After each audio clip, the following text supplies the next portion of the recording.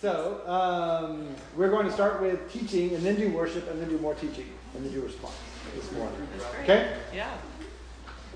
Yeah, good. I'm going to Places teach with over you. here. Jolene is going to pray for our gathering today. Jolene, please pray for our gathering.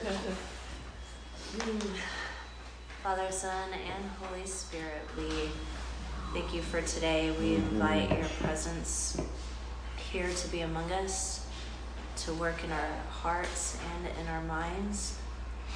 And we come to you with our hands open to receive, with our hearts open to grow, with our minds open to understand more. So would you meet us in this place today? Amen.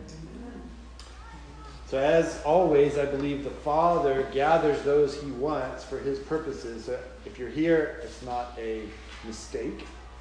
We always pray, Lord, bring the ones you want and keep the ones away that for whatever reason you don't want to be here. So we trust the Lord's work in that.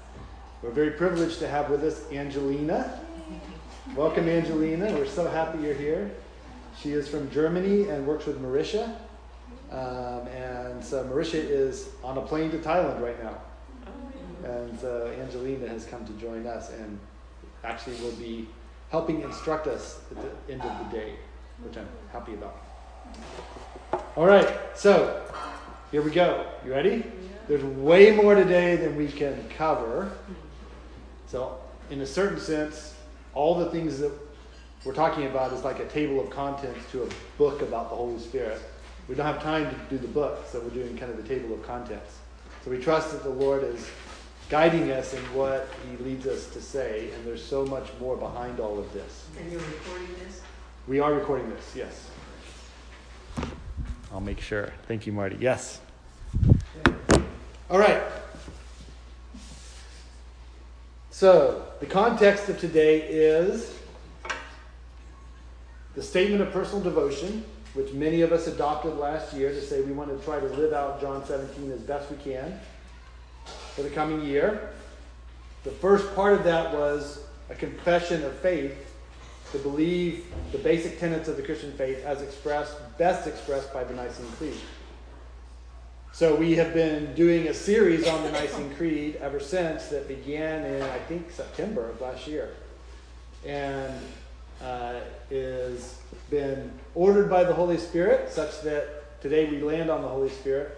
But we also had a good preview last month from Sister Mary Paul and from Cheryl, who they also talked about the Holy Spirit. So that's the context. We will be going on and doing the remaining parts of the Nicene Creed in future retreats. So let's look at this article.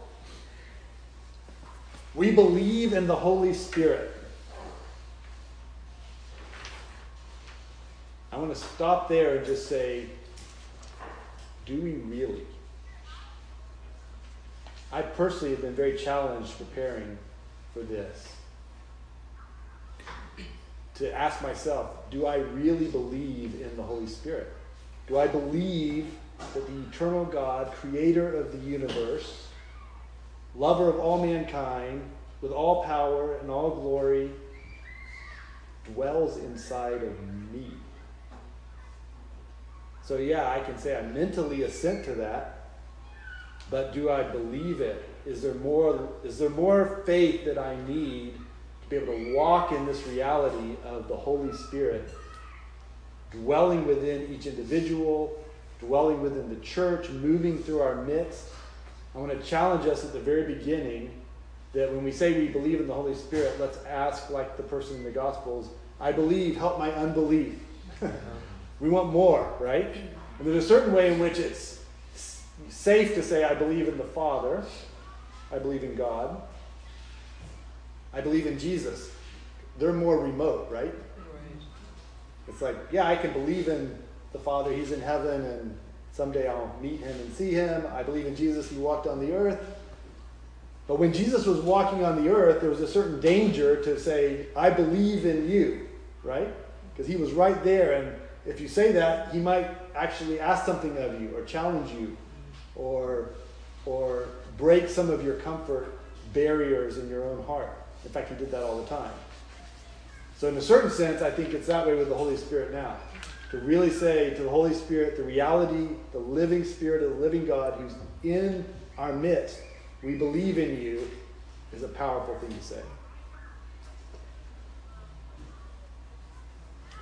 And I almost wish, given the mystery of the Holy Spirit, that it had stayed like the Nicene Creed from 325.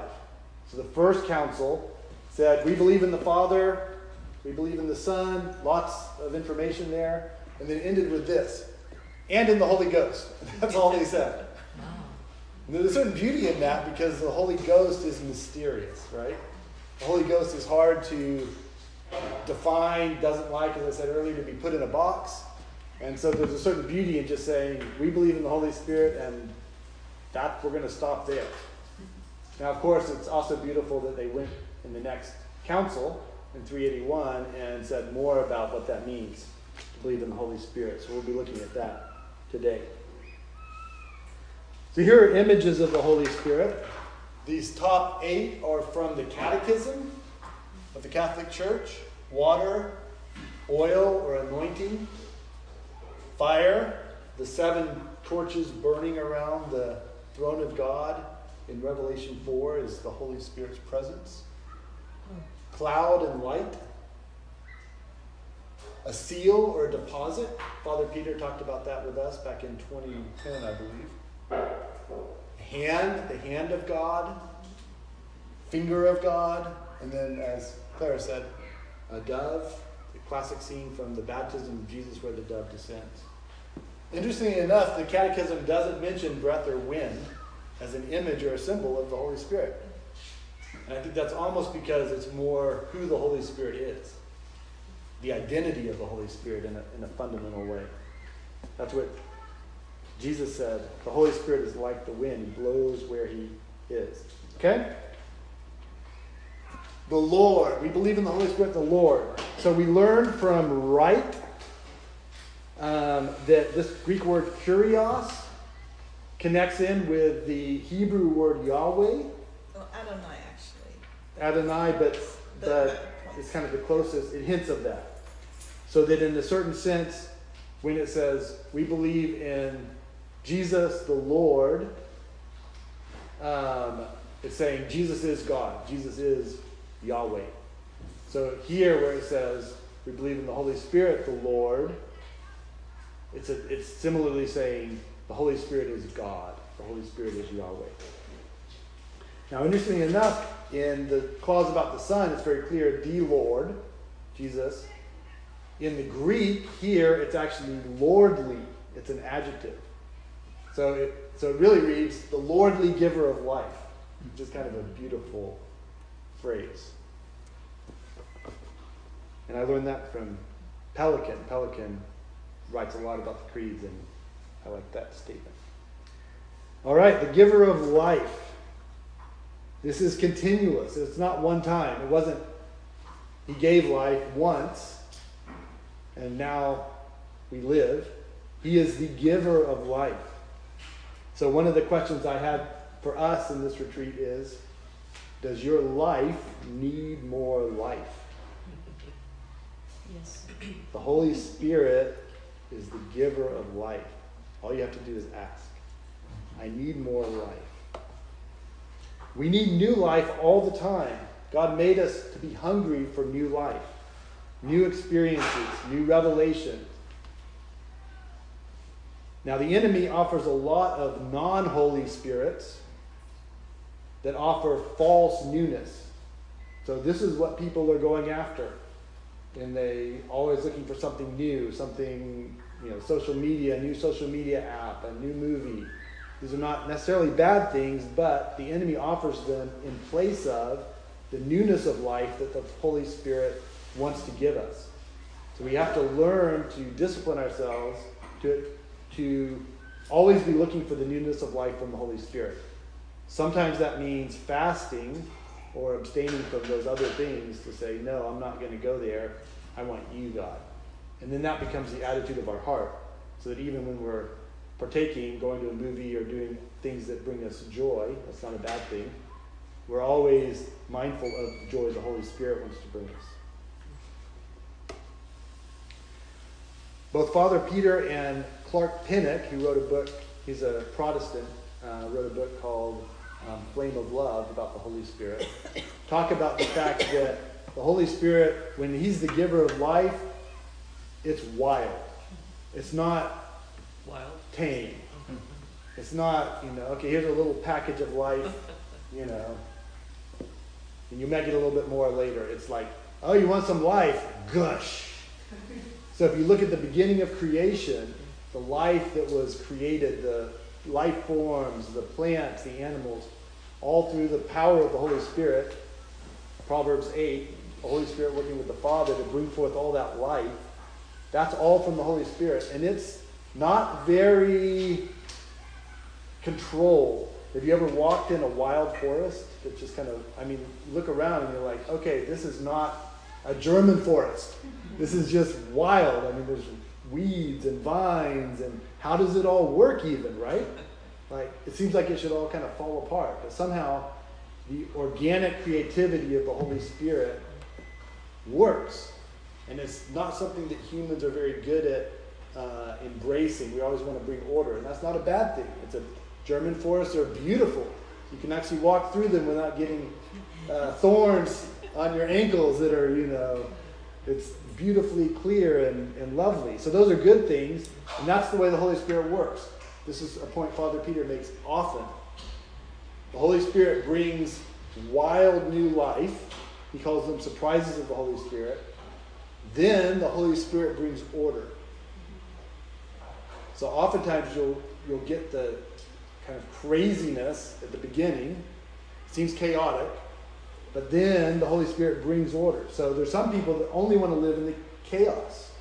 They don't like the order. There's other people that always want only the order and don't like the chaos. As we learn to embrace the work of the Holy Spirit, we've got to be able to say yes to both of these things. Okay?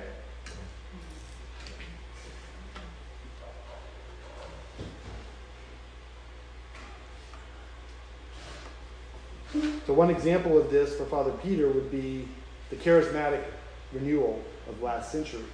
The Holy Spirit was poured out, and it was pretty wild. Things happened that were crazy. But over time, it began to be accepted and understood. There began to be theological explanations of what was happening. There began to be understandings of how do you effectively administrate the gift of the Holy Spirit. So order came. And it's the ordered release of the Holy Spirit that in the end is the most beautiful, I believe. Okay? All right. Another aspect of the giver of life is that the Holy Spirit is the seal or the deposit in us of the resurrection life to come. The New Testament is very clear about this. We're sealed by the Holy Spirit for the resurrection of our bodies, the resurrection of our life. That's another aspect of the Holy Spirit as the giver of life. He gave life, he's giving life all the time now, and he will give glorified, resurrected new life in the end. Okay? Any questions about that? Who's up for more life? Yes. All right. Who proceeds from the Father and the Son? So both Wright and Hogan, in talking about the Son last year, said we need to not understand the begetting and the proceeding as a time-based. So that idea of the Father is older, in a certain way that captures some of the characteristics of the Father, but it's not accurate from a sense of the Father preceded the Son. They coexisted together all through eternity. And yet there's some sort of relation between them where the Son is begotten of the Father and the Spirit proceeds from the Father or from the Father and the Son. Okay? So let's look at a few verses that talk about this proceeding. So John 15. Can I have someone read this? How about Dad? Can you? Yeah, I can see it. Okay. When the advocate comes, whom I will send to you from the Father, the Spirit of truth who goes out from the Father, he will testify about me. So this Greek word is often translated proceeds, who proceeds from the Father. So this phrase in the Nicene Creed comes directly from this verse in John 15. Yet at the same time, you see the activity of the Son, right? Whom I will send to you. So it's interesting.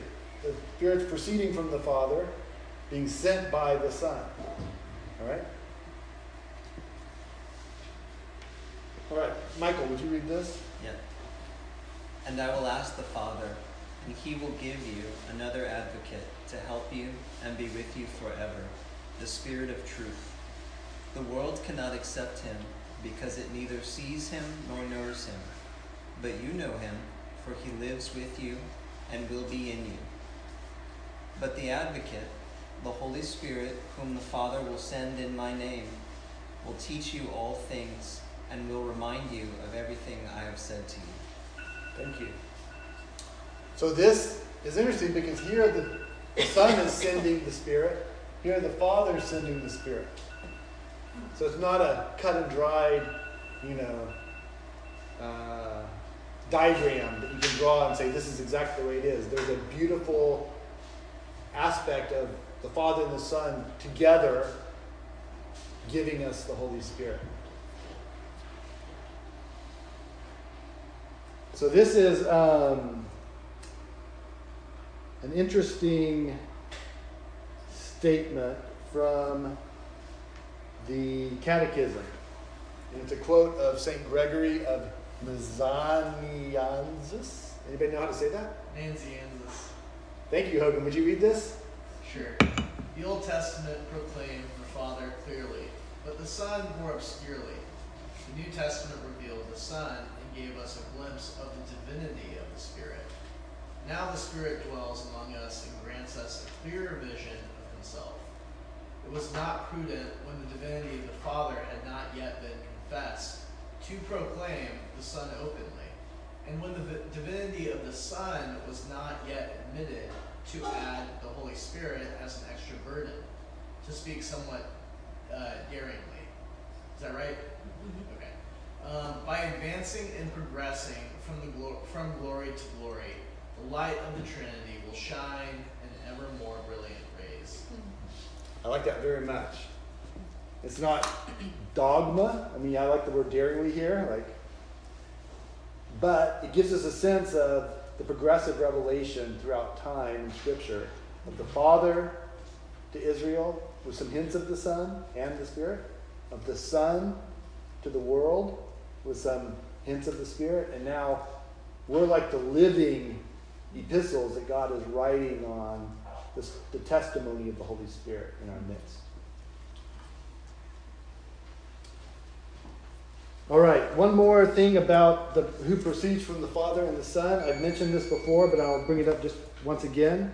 The and the Son is in braces here because it was not included in the 381 Creed. It said who proceeds from the Father. The and the Son gradually became more and more in use in the West over the coming hundreds of years. Until now, that's just what we say, right? Here in the West. In the East, they don't say that. So if you hear them recite an Eastern Orthodox, recite the Nicene Creed, it'll say who proceeds from the Father. They won't say and the Son. That's called the filioque in Latin. And it's a point of contention and division between the Western and the Eastern Church. We need to know this as people who care about reconciliation. I found out from reading Pelican that this was almost resolved in the 1400s. Really? There was a council between East and West, and they came up with the language that was acceptable to both the East and the West, which was proceeds from the Father through the Son.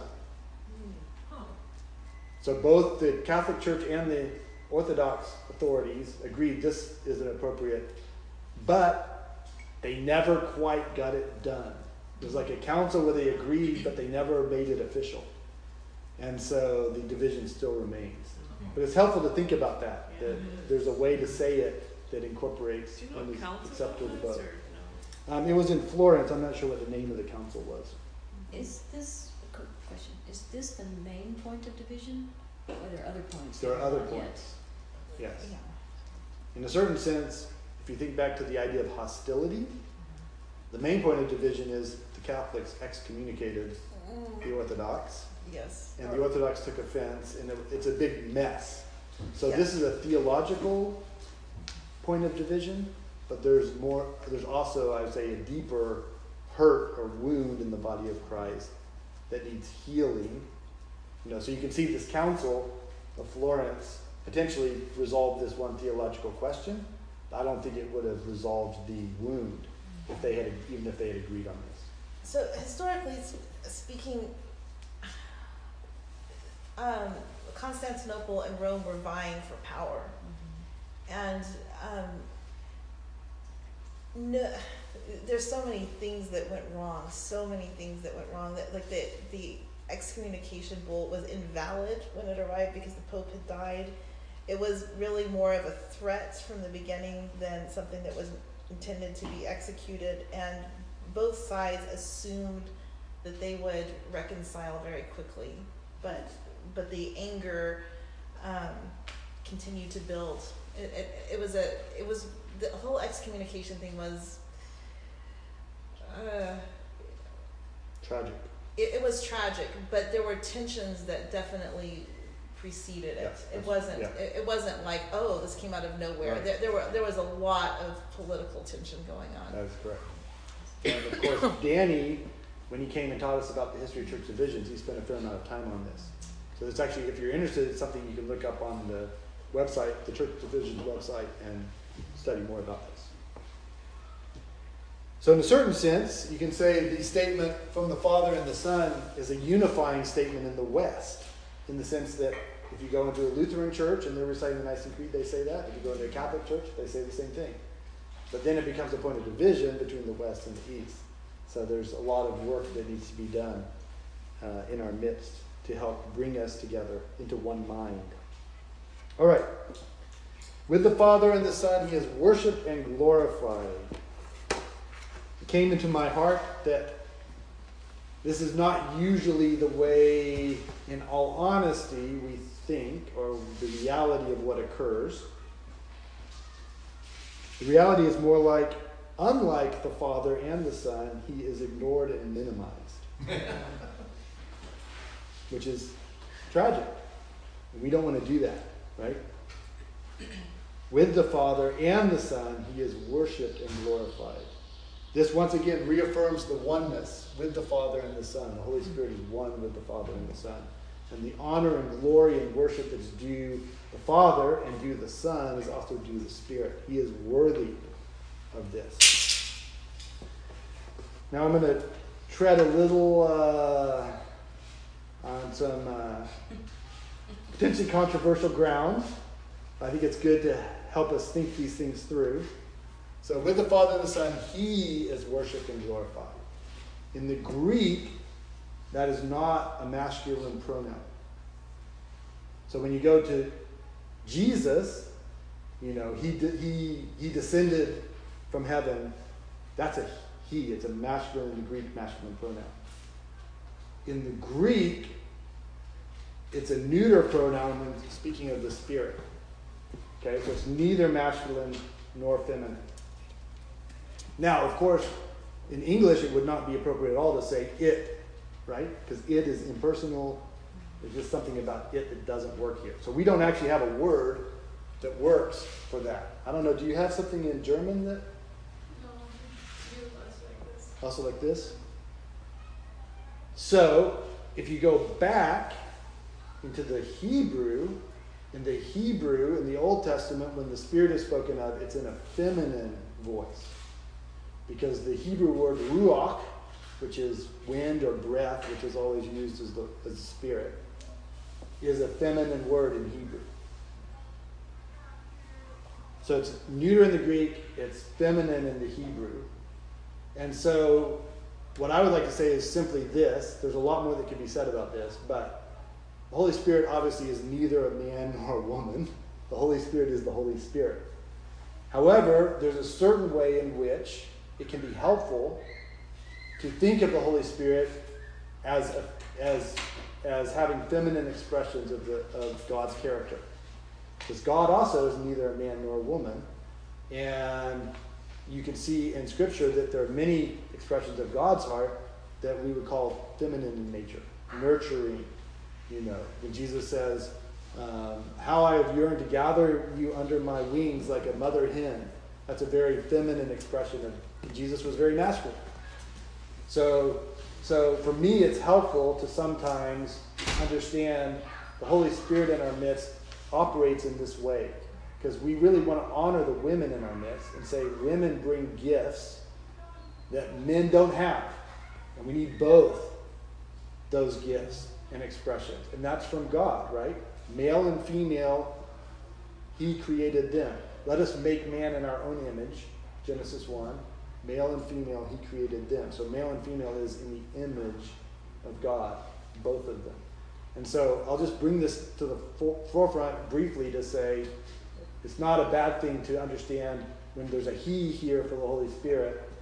Understand that that's not necessarily the predominant voice of the Holy Spirit in Scripture. Amy mentioned that wisdom, when wisdom is used in Scripture, it's usually understood as referring to the Holy Spirit. So you look at the books of Proverbs, and wisdom cries out in the streets. Proverbs 8. Wisdom is with God creating the world and bringing forth the beauty of the world.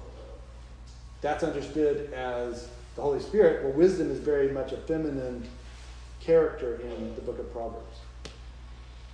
Is that okay? Any questions about this? I'm not trying to start a new denomination. I just want to say, let's open our understanding that the Holy Spirit does not like to be put in a box. And there's so many aspects, beautiful aspects of the Holy Spirit that we can open our heart to. Any questions? Comments? Okay. Wonderful. Women, we need your gifts. Please do not be hesitant about bringing forth the gifts that you offer us. We need you. All right. With the Father and the Son, he is worshiped and glorified. I like this because this is the first time in the Nicene Creed that I think that our response to the Trinity is brought forth. The rest of it is speaking, who is the Father? Who is the Son? What has the Son done? It's for our sake, sure. For our salvation, he came down. This is the first time where there's a sense of how do we respond to this beauty that's being unfolded before us. We worship and we glorify. So that might be a hint, in a way, since this first comes in the article about the Holy Spirit, that it takes the Holy Spirit to worship and glorify God. Does that make sense? It's like both the receiving of the Holy Spirit of our worship and glory, but this is about what the Holy Spirit is and does. So within us, the Holy Spirit helps us to worship and glorify God. We worship the Father. We worship the Son. We worship the Holy Spirit. We glorify the Father. We glorify the Son. We glorify the Holy Spirit. So when was the last time that you worshiped the Holy Spirit? I mean, if you think about it, I don't think of that normally. So I go into a Hope Chapel and we have a time of worship. I usually don't think of I'm worshiping the Holy Spirit. I usually think of the Holy Spirit is helping me worship God, right? But here it says the Holy Spirit is worthy of worship. So I mentioned at the beginning we're going to stretch our worship muscles a little today in various ways. And I want to have a time of worship now. I've asked Philip to come and lead us. And I want you to keep in mind through this time of worship this idea of worshiping and glorifying the Holy Spirit. All right? So Philip, come lead us, please. And after Philip, time of worship, Amy will come and bring us some thoughts on he has spoken through the prophets. So.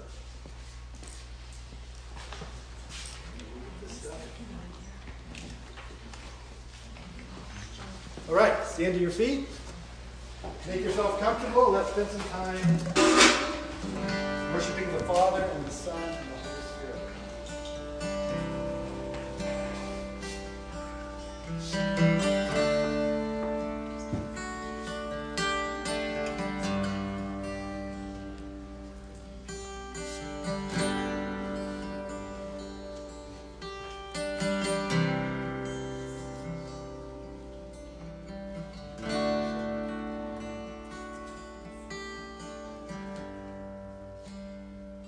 Thomas was speaking, I was reminded of a spontaneous song that came up in a worship time at Mission Hills 25 years ago.